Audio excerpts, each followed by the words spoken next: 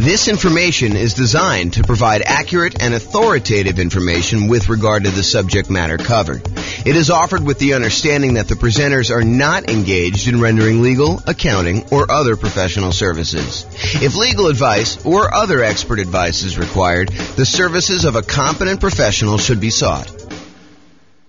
Welcome to the Abilene Real Estate Investing and Real Estate Financial Planning Podcast. Learn all about investing in real estate in Abilene, Texas, with a combination of real estate financial planning and modeling with numbers specific to Abilene, plus syndicated, more generalized recordings of live and pre-recorded real estate investing classes, not all of them specific to Abilene. Be sure to stay tuned after the podcast for a message from our sponsors. Well, good morning. And welcome, everyone. Hope everybody had a great Thanksgiving. Today is Black Friday, and so we expect to have very few people on the webinar this morning. But the good news is I'm recording it, and I will publish it to the podcast and to the website afterwards. So today's kind of a really crazy, exciting class because this is sort of the beginning of a long thread or a long story of a bunch of different classes that we've got coming down the pipeline. And today is sort of like the introduction. It's like day one of many. So we're calling this Real Estate Nomad in Your City. And by your city, I'm going to allow you to pick your city out of a list of about 300 cities that we've already done modeling for. And if for some reason you're like, hey, listen, we really need to have whatever city it is, I probably could add another one if it's big enough. You know, I grew up in a city that had a population of about 300 people. And I can assure you, I'm not doing all the modeling and everything else for a city that size. But, you know, I don't know. I think we cut it off around 50,000 population. There's probably some on there that are a little less than that, but that was sort of the threshold. So I'm going to jump right into the presentation. If there are any questions throughout, please let me know. So here's what we're going to start with. First of all, before we get too far down the line, what is the Nomad real estate investing strategy? You may have seen the title and you're like, what's Nomad? Never heard of that before. And so we're going to start here, but realize that just because this particular strategy isn't interesting to you, like you're like, oh, I'd never do that, or why would someone ever do that? Realize we're using this as a starting point because I think it's one of the better strategies for a lot of folks. And then what we're going to do is we're going to compare this strategy to all the other strategies that you've ever heard of in real estate investing. And I'll show you how they compare. And then you can make an educated decision as to which one you'd rather do based on the actual numbers and the details. So what is the Nomad strategy?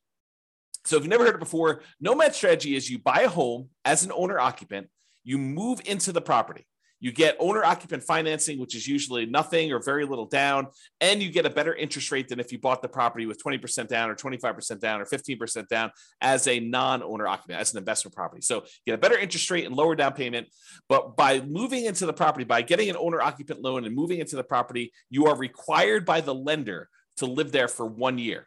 When you go and get your loan, you're going to be required to sign a sheet of paper at closing that says, I agree to live in the property for at least a year. But after the year is up, you can convert the property to a rental. You can decide to keep it and convert that property to a rental property and then move into your next property with, nothing down or 3.5% down or 5% down or 3% down, or if you want to, 10, 15, 20% down, and then live there for another year and then convert the another one to a rental. So the process for Nomad is you buy a home as an owner occupant, you live there for at least a year to comply with the requirements of the lender. Then you buy a new home, move into that one, you convert the previous to a rental, and you repeat this process until you reach the number of rental properties that you desire, whether that's 1 or 5 or 10 or 20, it doesn't matter. It's really up to you as to how many you want to do. Okay. So Nomad in your city. So my favorite part, I like collecting old real estate investing books. I like reading real estate investing strategies. I like reading, books and listening to podcasts and courses on real estate investing. And my very favorite part of all these real estate investing books and courses is when they model how the investing strategy would have performed. So a classic one of this is if you've not read it before, it's probably worth picking up. The strategy is a little bit dated and the numbers are definitely dated, but the book is called Creating Wealth by Robert Allen. And there's a whole section in that book where he lays out his plan for buying. I think the plan, it's been a while since I read it, but I think the plan was to buy 20 rentals and then sell off 10 of them and pay off the first 10. And I was fascinated by just reading that section of the book and the story of how you do it and the math behind it and how it all worked out and everything like that. However, the problem I had, even when it was written, that was not my market. That was a different real estate market than I was, had different prices, different rents, different taxes, different insurance, different discounts than I thought I could get at the time, different interest rates. So all of the numbers were different. And so I love these parts of these books. The challenge was it never applied to me. And so, especially when I go back and I read old books, I was always fascinated by this idea of modeling things and how would that work today? If, you go buy a book and someone's been doing a strategy for 5 or 10 or 15 or 20 years, and then you decide to buy the book and you're like, oh, man, that strategy doesn't work in today's market because the prices are 3 times what they were, or interest rates are half of what they were. Interest rates are 2 times what they were. It's just not the same. So I was really frustrated with that. I've come up with a solution. The solution is that I will go ahead and do all the modeling for you with the current numbers for your city and the current market interest rates and everything else that's going on. So in this class, I'm going to walk you through the assumptions that we use when doing the modeling for a really basic Nomad real estate investing strategy in your city. And I've modeled over 300 different US cities for this presentation. So pick the city that is closest to what your numbers are, and then you can copy that one to whatever the closest thing to your situation is. And if you need to make some slight tweaks to the assumptions to better model your own unique situation, that is what you can do. So you're like, hey, look, James is starting this guy out with $10,000 in savings, or he makes $8,000 a month in income, and I don't have that. I have $4,000 a month or $4,000 that I've saved up, and I make $9,000 a month or $4,000 a month, whatever your numbers are. You can change them to see how the assumptions change. So for modeling Nomad in your city, and I'm actively working on these pages. So if you go here and if you're listening to the recording afterward and you're like, hey, that page doesn't look the same. Yeah, I'm working on it. So just realize that the screenshots I'm showing are like of today, but realize that they may change over time. I'm going to put a direct link to each city in the show notes. But for the live version, if you're on the webinar live right now, you can go to realestatefinancialplanner.com/model. and pick your city. There are 300 US cities grouped there by state that I've done modeling for. Just pick your city from the list and select the keyword model. It's like a little button with a little orange or yellow decahedron or something like that, a little kind of 3-dimensional shape for what we're doing for modeling. And then select your city, and you can follow along with what I'm doing today. So once you get into your city page, what you're going to want to do is you're going to want to select the link that says Baseline Nomad. There's a whole bunch of other links that I've done modeling for already, but we're not covering those today. Believe me, this one's going to be long enough. The class is going to be long enough. You're going to be like, oh my gosh, there's crazy stuff going on. But go there and click on the link for Baseline Nomad. It's located right beneath where all the podcast episodes are. And if you click on that, you'll see the page that we're primarily going to cover today with all the assumptions. And that's what we're going to focus on. So go ahead and do that if you're kind of on live, or if you're in the recording. If you're listening to this, you want to go back and do it later, you can go do it later. Just go look at the show notes later. You can go link through there. You'll get plenty of stuff from just listening to the audio if you're listening to just the audio. But if you're on live and you want to go check it out, you can. When you go to that page, there'll be 2 different versions of the page, whether you're logged in or whether you're not logged in. You can go create a free account and log in if you want to and see the logged in version. I'm primarily going to focus in on the logged in version, but if you go there and you see the not logged in version, just go ahead and create a free account, and then you'll be able to see the logged in version and do that. Okay, so today is all about the Nomad strategy and modeling the assumptions and what the assumptions are for that for all cities. So number 1, we are modeling this for 60 years. So we're starting today, and we're going to move out 60 years in the future. And you may say to me, James, I'm 70 years old. 60 years is too long. Great, go change it. Or you may say to me, James, I'm 20 years old. 60 years only gets me to 80, and I think I'm going to live to be 150. No problem. You can go change that too, okay? So all these assumptions that we're going to talk about, you can change, but I'm telling you what the assumptions we use that I use for each city so that you can see exactly what we did. I used a 20% effective income tax rate. This is not your tax bracket. This is like your overall average of all the rates, weighted by what they are, your effective income tax rate. I used a 3% inflation rate. And as soon as I say that, people are like, 3%? Inflation's like 8% right now. That's what we've been seeing. That's where you're in this period of massive inflation. 3% doesn't seem reasonable. Yeah, I know. But 3% is what the long-term average has been. The Fed has stated they want to keep the inflation rate at 2% per year, but we've been seeing historically over a very long period of time about 3%. So I use 3% just to kind of get an average for the whole thing. Of course, you could change it if you want to. Now, I've also used 7% mortgage interest rates. And if you're listening to this a year or two or three or four after, and you're like 7%, were interest rates really that high? Yes, they're about 7% right now. Actually, they've come down a little bit in the last week or so. And so the rates have dropped the tiniest bit. And I probably will go rerun these things in order to change the rates. But I modeled this like, I don't know, I think I ran this about a week or two ago, and I used 7% because that's what the rates were at the time. And as they change, I can go back through and rerun all these for all the different cities, so it'll change your number. So another thing to point out, if you're going here and you're looking at a chart and you're saying, James, you said that, X number of people or this dollar amount was true for this, realize that these numbers can change over time as I go back in and I change the interest rate so that I update it for you and whatever is going on in the current market. Okay. It does take, I want to point out, it's not like I click a button and all these things change instantly. In order for me to remake all these models and do all the math again, it takes many, many hours. So this is not something that I would, and it cripples the server when I'm doing all the computations and creating all these charts and doing all the analysis for you. So it's not like I'm going to do this change every day. I wake up in the morning and I'm like, oh, interest rates are an eighth of a point higher. I'm going to rerun everything for you. No, I'm going to wait for it to change pretty significantly before we get to that point. Okay. And then I've also used a 4% yearly safe withdrawal rate as my assumption here. Some people would argue 4% is too conservative. Some people would argue it's way too aggressive. 4% though is the idea is if you have a certain amount of money, like $1 million in the bank, invest in stocks and bonds, let's say, and you want to know how much you can, in quote, safely remove each year, safely withdraw each year to spend. This is the amount that we've defined. There's a whole, I'll do much more classes on this. And you'll kind of hear about it as an idea, but the idea is that I used 4%. If you think it's too conservative, go ahead and bump it up. If you think it's not conservative enough, you can kind of crank it down and it will rerun all the math. Okay. I got to start telling you about where things change, how my calculations change based on what city you're in. So I use this idea as your target monthly income in retirement. How much do you need to be making from your investments in order for you to consider yourself to be financially independent? So what we refer to as your target monthly income in retirement. And I've got kind of two flavors of this. I've got the minimum target monthly income retirement, which is sort of like lean fire, if you're familiar with that concept, or some people just call it fire. And then the ideal target monthly income retirement, what people might call a fat fire, or like you living it up really, really well in retirement. You've got more than enough to kind of meet your total kind of criteria there. So we either look at minimum target monthly income retirement or the ideal target monthly income retirement. And these consist of, like, how do you know if you've hit that number? Well, it's all the passive income you have from things like Social Security or any pensions from like jobs or anything like that, or if you bought annuities and the annuities you have, plus all the net cash flow from all your rental properties. This is after all your property management, your taxes, your insurance, your mortgage payment, a vacancy allowance, like all that stuff. Any net cash flow from those count towards your target monthly income in retirement.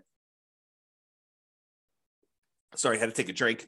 And in addition to that, your yearly safe withdrawal rate times any money that you have invested in assets, like your stock market stuff or your bond stuff or whatever it is. So a combination of all three of those things, any passive income, Social Security, pensions, annuities, those types of things, net cash flow from rentals, and then any yearly safe withdrawal rate times your invested assets. The sum of all of those combined determines whether you have achieved your minimum target monthly income retirement or you have not.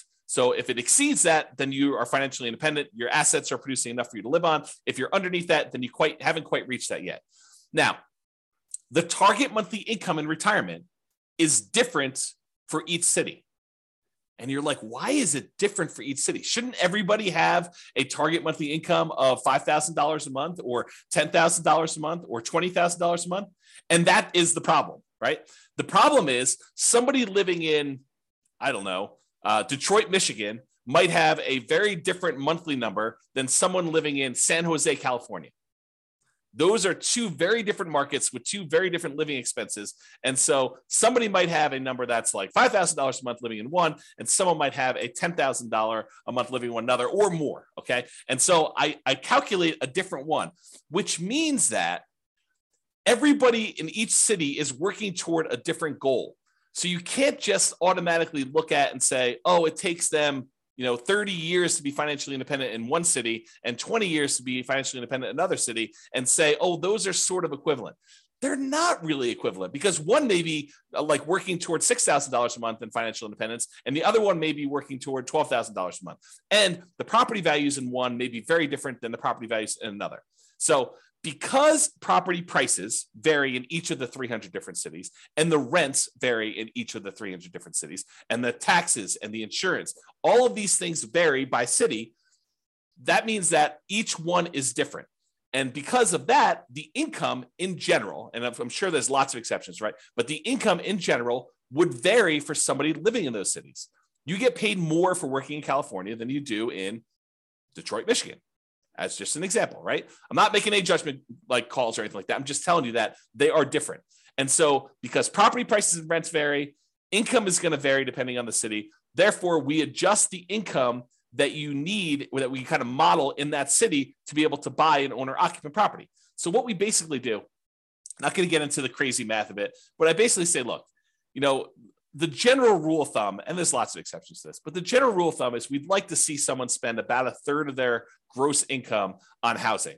So I says, okay, let's figure out what a typical median priced house was in that particular market, and what the payment on that typical median price house was, based on that city's prices and taxes, insurance, and all that stuff. And then let's multiply that number by 3. And that'll give us a really rough idea of what somebody in that city would need to be earning in order to be able to afford a house in that city. That's the really rough version of how this works. Of course, if you don't like my assumptions, you can change them, okay? So don't get hung up on my assumptions about them, okay? So you can go change them there. We do have a minimum. So like if you're in a market with really, really inexpensive housing, we do say, hey, look, your minimum monthly income is $5,000 per month. And the thought behind that for me was, you could probably, a married couple can probably go get relatively minimum wage type jobs and earn $5,000 a month in our current environment. Okay. And that may change over time. Maybe if you say, hey, James, the math you're doing here, it's not right. You should really do it this way. Reach out to me via email. And if you have a really good point, maybe I'll change it. Maybe I'll say, look, you're right. I should change that. I should do it a different way.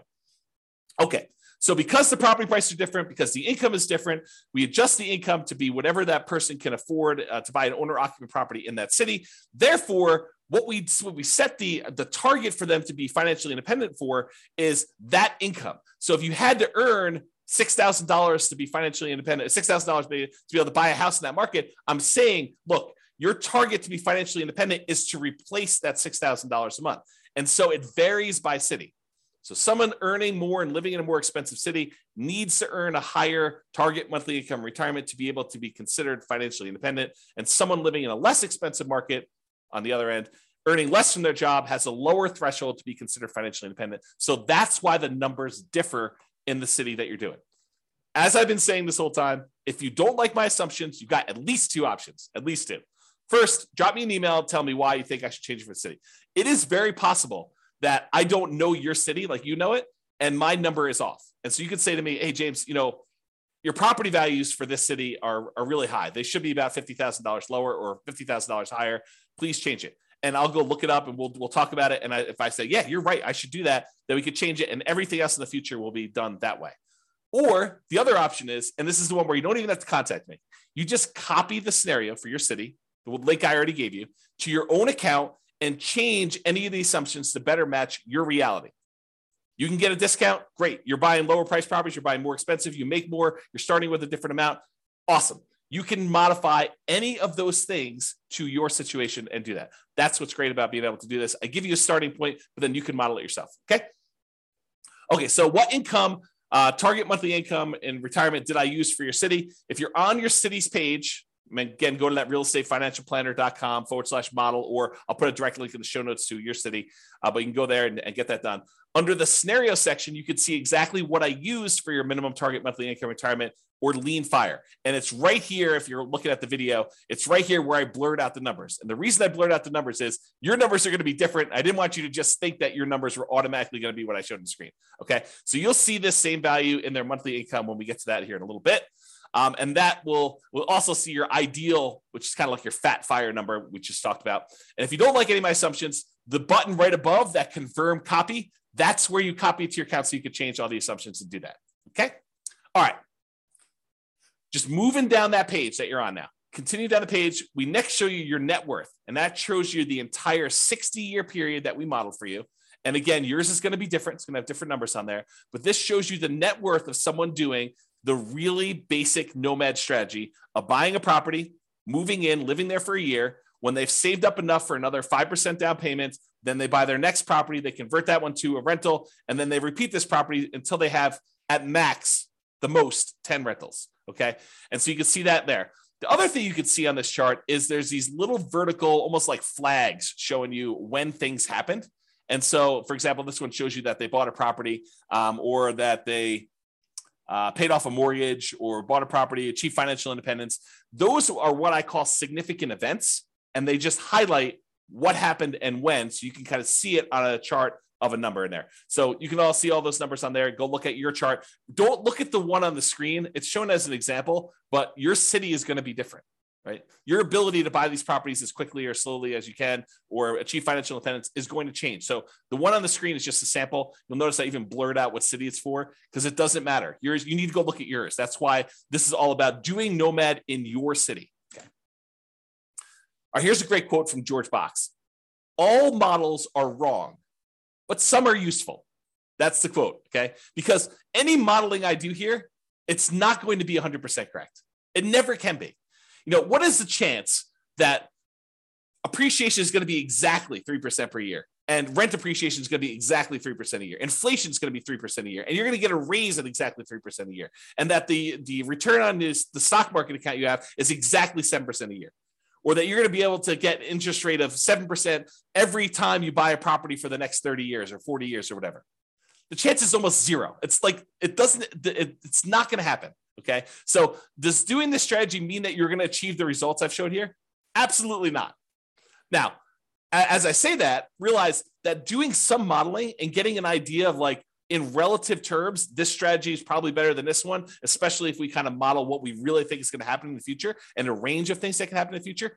Absolutely helpful, very valuable to do. So this is the idea that all models are wrong, but some are useful. So this is useful. It's probably wrong now. Okay. All right. So continuing on down the page that you're on there, each city starts with 7% of the value of the property in their market in savings. Now, why did I pick 7%? You know, James, you know that I don't have 7% saved up, or you know that I have, 100% of the property value saved up. Why'd you pick 7%? Well, I did it because we have to start somewhere. And I wanted to say they got 5% as a down payment to buy their first property and as an owner occupant and some closing costs. So I said, okay, let's just pick a number. Let's pick 5% of whatever the value of properties are in that particular city and some closing costs in there, maybe a little bit of slush money to kind of add in there, some reserves or something like that. So the idea is that they had 7% starting there. If you have a different number, I feel like I'm a broken record, right? If you have a different number, you can change it. If you're starting with less or more, you could go ahead and change whatever you want there. And for markets where this 7% would be really, really, really low, I said, hey, look, a minimum of $10,000. So if you don't have $10,000, if that calculation would have been less than 10K, I just made it 10K to make it that way. Okay. All right. And to simplify the modeling, we're assuming that you're keeping all of the money in a single, what I call a all-in-one account. And that all-in-one account earns 7% per year. Now, in reality, you know that you're probably going to have a checking account, maybe a savings account, and maybe a brokerage account where you kind of keep a little bit of money in your checking account, some more money in your savings account, and then the majority of your money invested in some type of brokerage account, stocks and bonds and mutual funds and whatever else you're going to do in there so that you've got kind of these three accounts. But rather than track three different accounts and then say, okay, I'm moving money from one account to another account, I just said, look, we're just going to sort of put them into one bucket and we're going to call that this all-in-one account. And we're going to say that whole thing earns 7% because maybe your checking account earns 0 or 0.1, and maybe your savings account now earns, 2%, and maybe your brokerage account earns, 6, 7, 8, 9, 10%, whatever it earns. And I'm saying, look, if we average all those together, it's probably going to be about 7%. So I just said, let's put it all in one account, make things really simple. All the money from all the rentals goes in there. All the down payments for all the properties comes out of there. Any money you've got sitting in there is kind of just earning something. So I said 7% for that. It's in this all in one. That's how it works. Now, this is really important. And a really important concept for you to understand, because we're going to get to some stuff here in a minute. Okay. If at any time during the modeling, you run out of money, where that all-in-one account goes to zero, right? Like you have negative cash flow and you're not saving enough from your job to be able to kind of hold the property or something like that. If you run out of money in that all-in-one account, we show that in what we call the default cash account. The default cash account is a magical account that keeps track of how much money you needed to add from outside the system in, okay? So it's our way of saying, look, if you ran the model the way that you set this up, and you don't have enough money to do it because you have negative cash flow, or you had this, some type of drawdown, or whatever happened there, and you ran out of money, this is the account where we track how much money you ran out of and how much you needed to add it. So that's sort of the model. We're going to talk about this here in a little bit, because this is sort of like, if you're in a market where it's really, really hard to make properties cash flow, especially if you're only putting 5% down, you're buying these properties as a Nomad, then you may run out of money. And then we want to keep track of how much money in addition you needed in order to do this. And there's other things we're going to do in future classes. We're not going to do it in this class. I wanted to give you like a baseline and make everyone as close to apples comparison as I can, realizing that every market's different. Every market has different prices, and you got to kind of change some stuff up. So I tried to make it as close to possible as we do this, but realize that they're not all the same. And so when we do variations and we do this different modeling, and you kind of see certain accounts losing money or needing more money or something like that, that's what we're going to get to. And I'll show you some charts here in a little bit. Okay, just moving down the page, it shows you two different charts. Shows you the all-in-one account, which most of the cities are going to show this a similar curve, where you start off with very little money, and as you put the payments down there, the account balance drops. But then eventually you get to the point where you've stopped buying properties, or you have a lot of cash flow, and it's not a money issue anymore, and your account balance continues to grow and kind of continues to grow exponentially up like this. But then some of you are going to have this default cash account where you ran out of money and you needed to add more money to the system. And this one shows you that over, about 20 years or so, you needed to add $25,000 to the system in order to do the model. So you'll be able to see that all in your particular city. Okay. All right. Continuing on with accounts. So below the chart, it shows the starting assumptions for the account and how much we assume you started for in your city. So it shows you the name of your account. The blurred out thing that I'm showing you that I circled is how much you're starting in your account balance. And again, that's 7% of the property value. That's what we use as a default, with a minimum of 10K. And then what the return is at the start, the 7%. And then we also put in here this kind of like what your asset type is. And the only place this is really used, at least right now, is in when you're doing your asset allocation. When you want to say, James, what percentage of my net worth is in real estate? What percentage of my net worth in stocks? Or what percentage of it is in bonds? You can do that with the software. And so what we said is this all-in-one account, we've classified that as sort of stocks. Even though in reality, as we talked about, it's probably a little bit of that is really your checking account, a little bit is probably your savings, and really the majority of it is probably stocks. We just said, look, this is all stocks, and we just kind of label it that way, okay?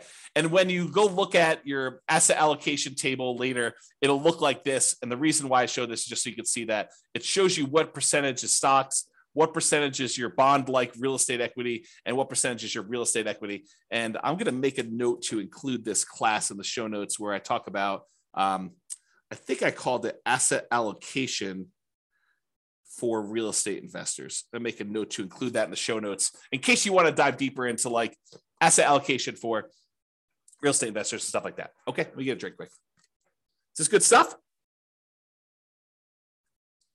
You guys are all turkeyed out from your Thanksgiving Day meal? Okay. Continuing on. So after the account section, there's the property section. So you see all the details, the assumptions about the property. So if you had more than one property, we would show those different ones here. But for this one, since we're buying basically one owner-occupant property, we're moving in, we're living there for a year, and then we're converting it to a rental when you buy the next one, we're using one templated property in order to replicate this. So right below the property headline is this thing called the cash flow power meter. And the cash flow power meter shows you how well right now, like when we set up the property, not like 1, 5, or 10 or 15 years from now, but right now, if you could rent this property out, how well it would cash flow. And I'm not going to take the time because I'm probably going to go a little bit longer than I had hoped to go on this particular class. But there's a whole class on the cash flow power meter, and I'll make a note to include that as well.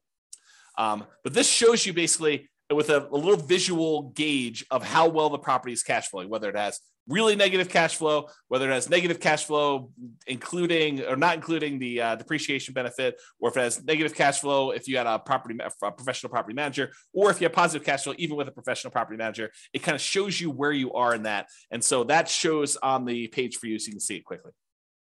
Okay, let's go through the property assumptions. And the property assumptions for your model is it's made up of values that are the same no matter what city you're in, which I'll talk to all about those, and then which ones change based on city. So the city and state is going to be based on wherever you are.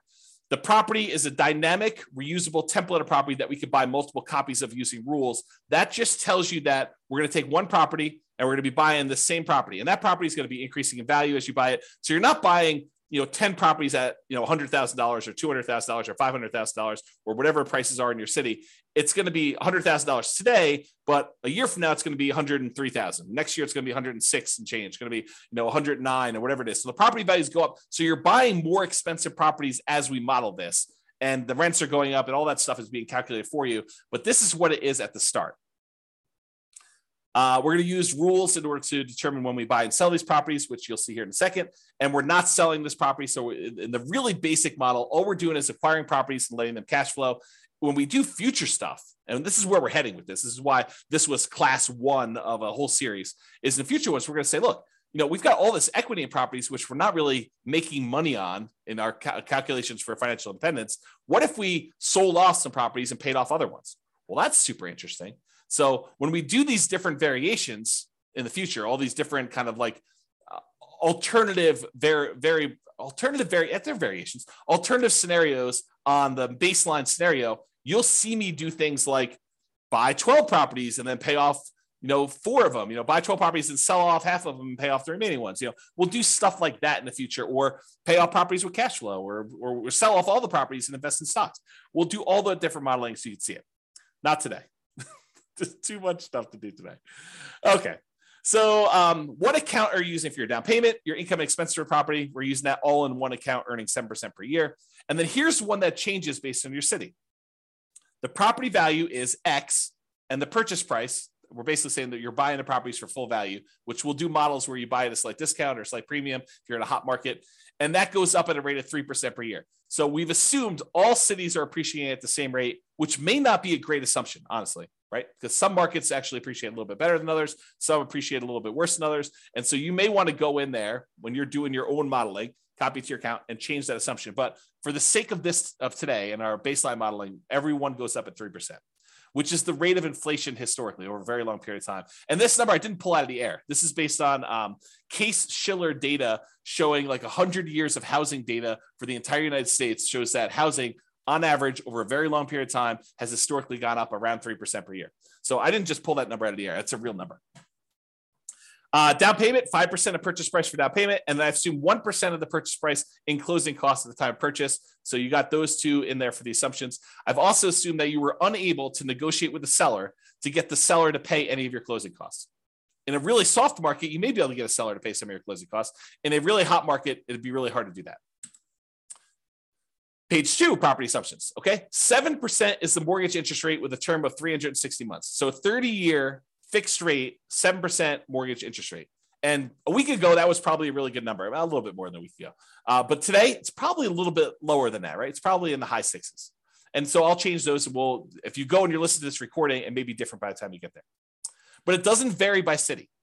I want to point that out. All the interest rates for all the cities that we're modeling are all the same. Because you put less than 20% down, you have private mortgage insurance, which I'll make a note to put in the private mortgage insurance class in the show notes. So you guys will have access to that in case you want to look at it. So private mortgage insurance at a rate of 0.85% of the initial loan amount until the loan to value drops below 80%, and then it falls off. So we're assuming you're getting a conventional type of loan where the PMI drops off at 80%.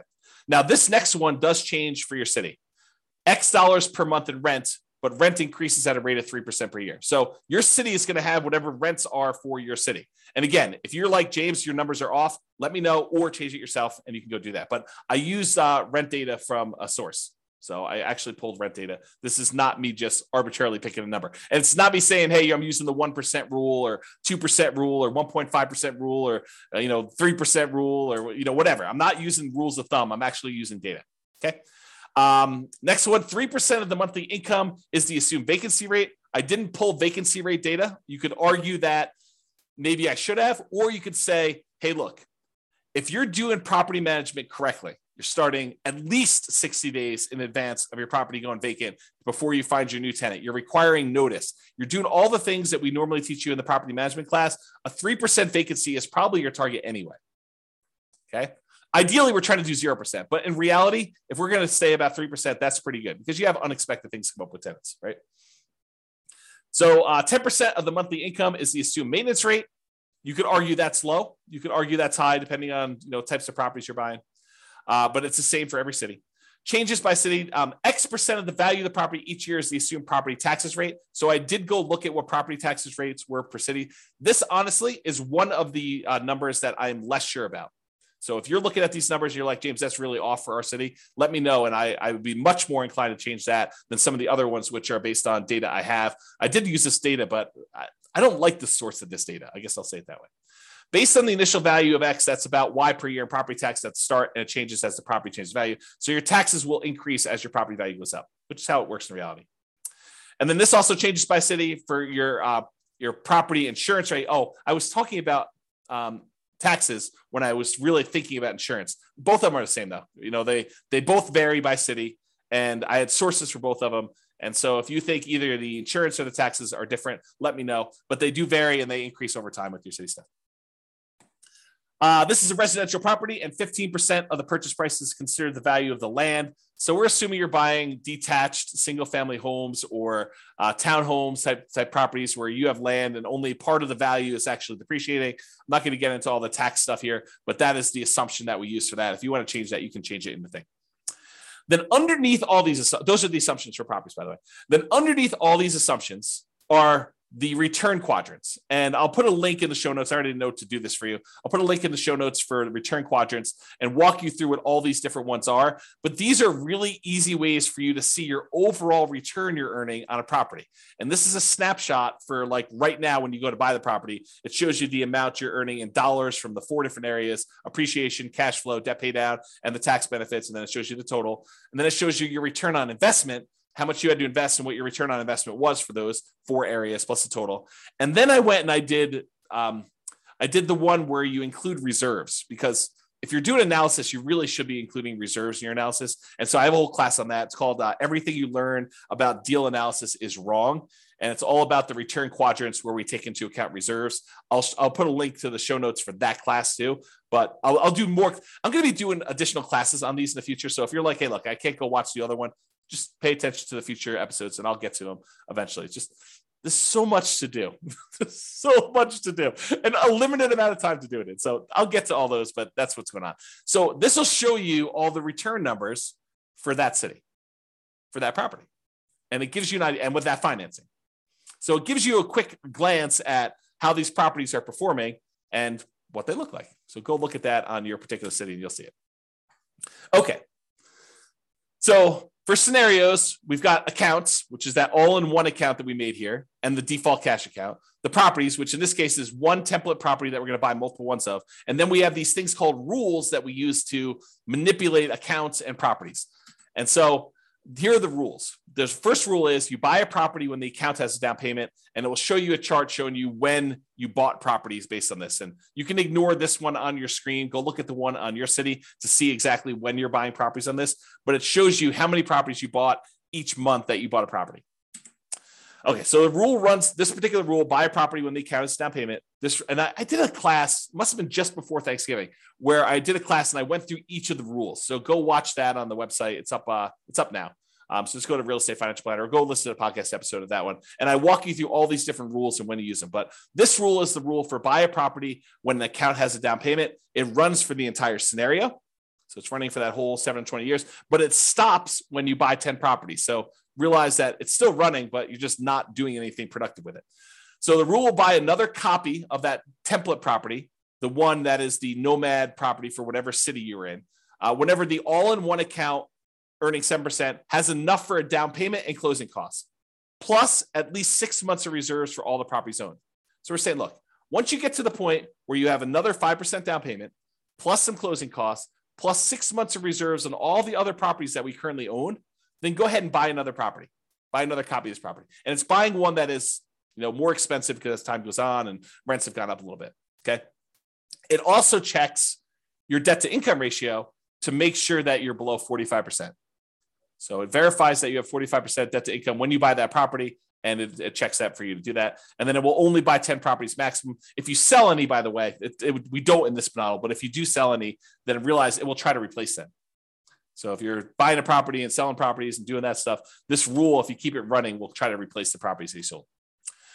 The next rule is paycheck and personal expenses. So this is a chart. Yours will be very similar, where it's showing you the red line is what your paychecks are, and then your personal expenses, including real estate, is shown in this orange. And so I'll have to do a whole nother class just explaining what's going on in this chart, because there's a lot of really cool stuff happening here. But this is shows you what it is for there. And then here are the assumptions for this rule. So as a default, we're trying to say, look, you're saving $1,000 a month.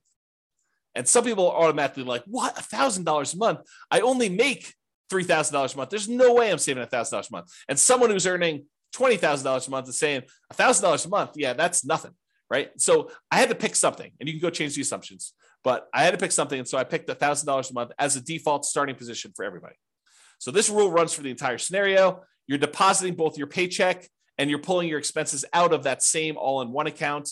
Both the paycheck and personal expenses will increase with inflation. So the amount you earn from your job goes up with inflation. The amount of your expenses goes up with inflation. Your housing costs goes up with whatever the property values are, interest rates, and all that payment stuff. So not technically with inflation, but it's something that looks a lot like inflation. Changes to so this actually varies based on city. The gross paycheck that you have varies based on city. And it is why we talked about before with that target monthly income retirement, being able to afford a house in that marketplace. And we've assumed a tax rate, the effective tax rate of 20% on your paycheck. That's another assumption. If you think, hey, look, my tax rate is much lower, much higher, you can go ahead and change that. And then your net paycheck after taxes is whatever it is, that gets changed based on where you are, what city you're in. And then whether or not this paycheck continues after you achieve financial independence, in this case, it gets removed. So the idea basically is, once you get enough assets where you have enough income coming in from your assets that you no longer need to work, then stop working. Otherwise, your income will keep going and it'll look like you're still working through this whole thing. So what we've said is, look, go ahead and stop the income part of this rule, not the expenses, but go ahead and stop the income part of this rule once you get to the point where your assets are being financially independent. And then the amount of your personal expenses are also adjusted by city. So if you're making $20,000, it's not like you have a $2,000 expense. They kind of scale with whatever your income is so that you're saving about $1,000 a month as your default when you start.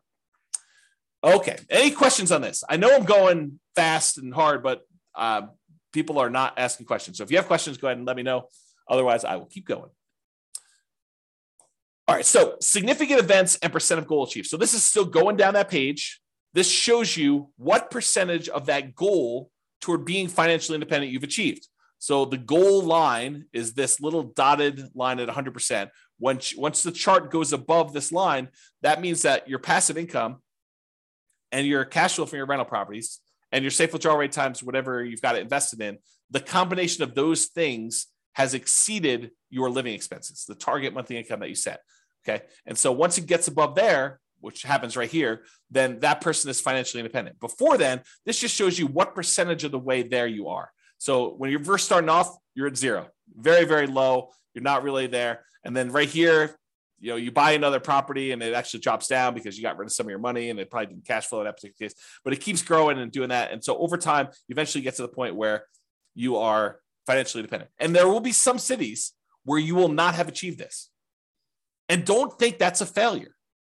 That's not that you failed, because you still have accumulated in the overwhelming majority of cases, a huge net worth. You have a whole bunch of equity in properties, which equity in properties doesn't count toward this calculation, right? So you could go sell off these things and invest in stocks. And honestly, maybe some of it gets supplemented with Social Security. So maybe really you only need to do 80%, or maybe, I'm earning whatever it is, $10,000 a month for my job, but to be able to retire, I only really need 7. And we've assumed you need 10. Okay. So there's all sorts of reasons why. Don't get stressed out over that. And then significant events. This lists out all the different things that happened and what month they happened in this particular scenario. So you can go look through the list and see exactly what happened. And then, of course, you can copy the scenario to your account using that button as well. Okay. So that is what I intended to cover to show you what nomading in your city is like. Go look at your city. Go to realestateFinancialPlanner.com/model. Pick your city out from the list or the city that's closest to what your city is like. Go look at the details, copy into your account, do all the changes and stuff like that. This is the starting point because once we get here, I'm going to start comparing Nomad to buying 20% rentals, buying 25% down rentals, buying free and clear rentals, buying a property to live in, but then buying 20% down rentals, or buying Nomad properties and paying them off faster, or buying Nomad properties and selling off half of them. I'll do all these variations for you, and we'll kind of go over those in the podcast. But I wanted to give you an idea of like what the baseline is, what the baseline assumptions are. That way, next time, I don't have to go through all these assumptions again. I can just say it's exactly like your baseline, except we change these 2 things. That is why this class exists. It's to give you the baseline so that you understand it, all the baseline assumptions. Then when we go compare them, I'll be able to say, doing this strategy versus this strategy gives you this much more net worth. It's this much more risky because we'll do some measurements of risk. This one has more cash flow. This is a better strategy. Or this is a worse strategy for you. We can go through and do all those different things. However, now that I've done that, I've got some bonuses. I've got some really cool stuff that I want to show you. It'll take, hopefully not very long, 5 minutes or so. But then I've got some really crazy stuff to share with you where now that I've done modeling for all 300 cities, I can share with you stuff that I don't think exists. And so this is the idea, right? I told you earlier, my favorite part of reading these real estate investing books is when they give you the model and they show you how it worked. The problem with doing that was they picked the city where they were doing the model, and that's not my city. And so my numbers are all very different. And so the question I've gotten in the past is, James, because I've been teaching Nomad stuff primarily in Northern Colorado for, a decade. Probably about a decade. So the question is always, does Nomad work in X city? Or it only works here because of blank, right? So I said, okay, now I finally got data and I could show you, does Nomad work in these other cities and what's the problem with it and how can we fix it and stuff like that. So let's go ahead and do some summarizing of what it looks like. So this is now a chart showing you each dot represents one of those 300 cities. And on the bottom, it shows you the price of properties in that market. On the left-hand side are really inexpensive properties. On the the left-hand side, it's all really inexpensive properties, cheap properties. On the right-hand side, it's all very expensive properties, okay? But up and down, it shows you how many months it took you to be financially independent in that market, knowing that the property values are more expensive and I got to earn more money, so I got to replace more money. So all the assumptions I told you about earlier, they're all included here, okay? But this chart shows you that there are definitely a whole bunch up here that did not achieve financial independence. They never got to that 100% mark by month 720, by 60 years in. That's the end of when we modeled. We modeled 60 years, okay? So there's a whole bunch that did that. But it's not exclusively really expensive markets. It's true that the really expensive markets, the ones that have really expensive properties, they were more likely to be up here, in my opinion. Right? Just looking at the data, looks like these ones were not achieving financial independence, but there are plenty of ones in these lower price markets where they did not achieve financial independence either. So as we go through doing these variations, we are going to address that and how to solve those issues of being in a market where, look, it didn't get me to financial independence doing the regular baseline scenario of Nomad in 60 years. Well, let's figure out how to solve that. So we'll do that in other classes, okay? But also to point out that just because it didn't get 100% of what the income you were earning and replace that doesn't mean it was a failure. And I'll show you here another chart that shows you net worth and how net worth is pretty extreme in some of these markets. And so just because you only have a net worth of whatever, $3 million, $5 million, doesn't mean you failed, right? This is still a really good strategy. And then you may have to do some other things or kind of readjust or whatever it is there. But I wanted to show you that there's a whole bunch of these that achieve financial independence. There is a slight skewing where in these less expensive markets that they achieve it faster. In these more expensive markets, they achieve it a little slower. But part of that is when you only have to achieve a goal of $3,000 a month, because that's what your target monthly income retirement is, or $5,000, whatever the minimum was, then it's easier to achieve in some ways. So because the prices of houses gets more expensive, it means you need to achieve a higher level of standard of living in order to be financially independent. So I just wanted to show you this kind of summary chart showing you how Nomad has performed in all these different markets. And then if you want to drill in, go look at your city, because that's what we did. So each one of these dots is one of those cities that we got to put up there. Okay, so that's there. Now, just because I can, primarily, I want to show you that you can highlight any state's number. So if you're like, hey, how does my state look? I just pulled up one state, it happens to be Colorado because that's where I live. But you can go look at where the different cities for Colorado are. They're the blue dots. They're highlighted. All the gray dots are still there, and you can see those, but you can kind of get a feel for a particular state. And if you go to the model page and you click on one of the state titles, it'll take you to this chart. So then you can see any state you want to do there to see for the whole state. And I'll continue to add additional charts and summarize things for you, and I'll put it on those pages so you'll be able to see those as well. Okay, so that was price of property versus how long it took you to be financially independent in that city. Now what I'm going to show you is the price of property and what percentage of 100% of being financially independent they achieved. Because this one was, hey, look, this is the number of months. This is how fast it was. Now I'm showing you, at what point, what percentage of being financially independent are you? So are you 70% of the way to $10,000 a month? Are you at $7,000 a month, in other words? And so this one shows you the same type of data, price of properties, really cheap stuff on the left, really expensive stuff on the right, and then what percentage of it you were at the end of our modeling at 60 years. Because there's a whole bunch where they achieved their goal, which I'm ignoring. Anything over 100%, I just said, look, you achieved your goal. I'm not going to look at that percentage. These are all the ones that didn't quite achieve it. And a whole bunch of them were a significant way there. And I didn't show you a couple that were negative. There's some markets where, like, by buying properties, it hurts you, right? And so I'll show you that here on the next slide. But these ones shows you what percentage you are, and you can go click on the link and show what city it is, or go look at your individual city to see. But not all of these are like complete failure. It's like these ones, they had 80% of their goal. These ones hit between 60 and 80%. These ones are a little smaller, 40%, 20%, but you can get a feel for that. And then these are the ones I showed that were negative. So there's a handful of ones where it actually was negative towards your goal. You had negative cash flow on your property still, even at year 60. So there's 1, 2, 3, 4, 5, probably 5 out of 300 or so were really bad markets. And those markets we'll have to do stuff about. And I will give you a hint. I think most of those are in California. Not judging, just saying very expensive market. All right, so this is the chart where I'm showing you, same idea, net worth though, on this axis. So this one shows you that there's really cheap houses, really expensive houses, and this is the net worth. Now, I want to point out to you, there are some of these where you end up with almost $1 billion at the end of 60 years. $1 billion. They're outliers. There's, a couple over 500,000. I'm sorry, 500 million, not 500,000. So it's really hard to see what's going on down here. So because of that, I'm going to ignore all the ones above 100 million. Okay. So this is the chart showing you all the different cities, what price houses are in those markets, and then what their net worth was, including all the stuff in their accounts, so the stock market account that they've got, and then all the equity they have in their properties. Those two combined are calculated for net worth, and it shows you what their net worth were. So even if you had a scenario where you didn't quite reach your goal of having passive income enough to be financially independent, but you had a net worth of $20 million, is that enough? I think for most people, that's enough, right?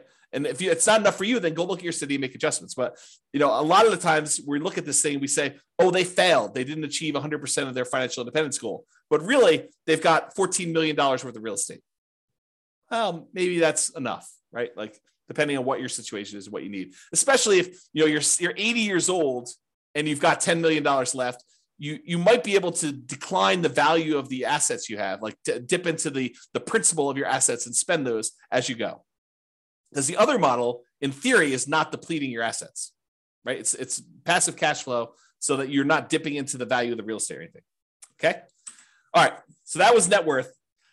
Now, this is the one where I was like, okay, show me how much people run out of money based on home price. So really cheap homes over here, really expensive homes over here. This is how much negative that like default cash account, the one where we measure how much you had to put into an account in there. So this measures how much you had to put in to do that. So there's a whole bunch that were zero up and down the price range. It tends to be the cheaper properties that you don't have to put money in though.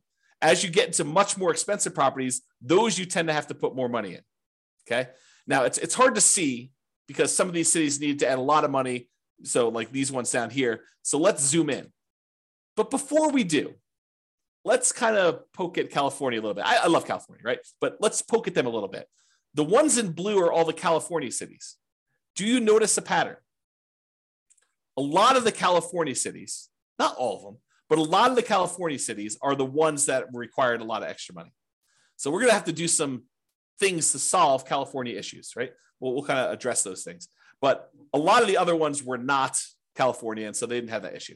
But I'm zooming in now, same thing, how much account balance, and I cut it off. I said, look, if you had to put in more than $1 million, I just cut those off just to kind of zoom in a little bit. And you can see there's some that need a significant amount of money, based on much higher prices. Anything under, I don't know here, 300,000, 400,000, a lot of those markets you need to add very little, if anything at all. And if you zoom in even more and say, look, let's cut it off at 200,000, you can see there's definitely some outliers here where you need to add some money. And we can talk about solutions for that and how to deal with it and saving up longer. And there's lots of different things we could do to solve this problem, which we'll get into in future classes. But I just want to show you the data today. And then here's the line where a lot of them need zero or very, very small amounts. Okay. That's the majority of the data there. Oh, and I just pulled up California of the small end too. So like zooming in just to 200K, it's still a lot of the California stuff, even when we just get down and we're looking at the 200K or less numbers in there. So this turned into a California bashing session, but it wasn't intended to. It's just we're going to need to solve some California issues, which I think California knows that. Not like California has. I'm digging myself a hole here. I love California. That's all I'm going to say. So you guys know what I'm talking about. All right, so let's wrap this up. So you can see the detailed assumptions for the baseline Nomad scenario in your city. There's other ones there too. If you want to go look at those, you can kind of jump ahead in the curriculum if you want to, but I'll cover a lot of those. If you don't like any of my assumptions, let me know and you can change them. So either way. And as I said, this is just the beginning. Okay. We've already started modeling variations on this, and I plan to add dozens of additional ones to compare how making changes to this baseline plan or trying a completely different strategy will perform in your city with your city's numbers and your specific situation. So stay tuned for those future classes. In the meantime, feel free to explore the stuff, realestatefinancialplanner.com/model for your city. And that's what we'll do. That's all I've got, folks. Any questions, any concerns? I know I went fast. Anything coming up? Okay.